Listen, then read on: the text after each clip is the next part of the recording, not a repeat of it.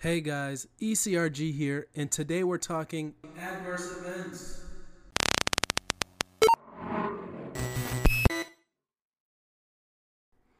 Hey guys, ECRG here, and we're talking adverse events today. So first off, I want to let you guys know that adverse events are very important in clinical research. They are monitored closely by CRAs, especially when a serious adverse event happens. That is a big deal in a clinical trial. We'll get through all that. But first, you need to know, what is an adverse event? So an adverse event is any unfavorable and unintended sign or symptom related to the investigational product. So basically like a side effect of some sort.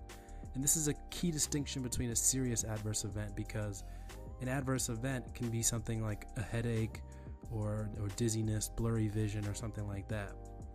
Very simple, not life-threatening. You're not going to be in the hospital because of it. So that's an adverse event.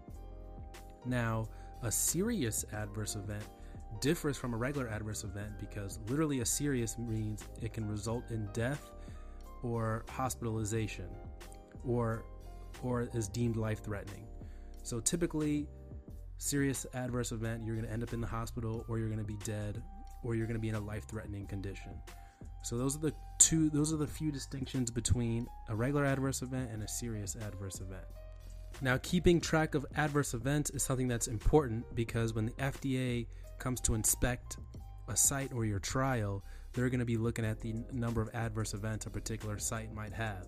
So both, if a site has way too little adverse events or has way too many adverse events, that's going to be a problem, and they're going to want to inspect that. Now, one of the key things to keep in mind is cultural differentiations between adverse events.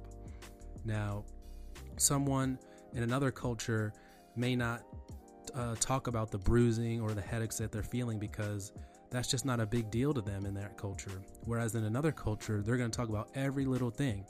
So in the culture where it's not talked about so much, where they're not going to bring up the bruising and the headaches and things of that nature, there's going to be less adverse events reported. And in the country where, they are more apt to talk about things like that, there's going to be more adverse events reported. So that's why it's very important to have a really good PI at your research site, so they can ask purposeful questions, so they can ask good questions about and able to catch things like that. Because if an adverse event goes unnoticed, it could progress to a serious adverse event, and that's a big deal. Or it can progress to a life-threatening, or something that's life-threatening, which is a big deal, because you don't want patients to die or patients to be harmed because of the investigational product or anything like that. So that's why adverse events are important.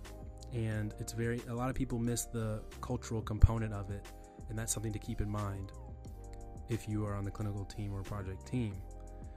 So I think that's pretty much it for adverse events. If you guys have anything to add, you can comment down below in the comments. That's just a little basic intro to adverse events and serious adverse events. So just if you guys haven't heard of them before or are unfamiliar with what they are, that's what they are. If you have anything to add, comment down in the comments down below. Like and share this video. Take care, guys. Oh yeah, guys, don't forget to email us at eliteclinicalgroup@gmail.com and hit that notification bell. All right, guys, take care for real.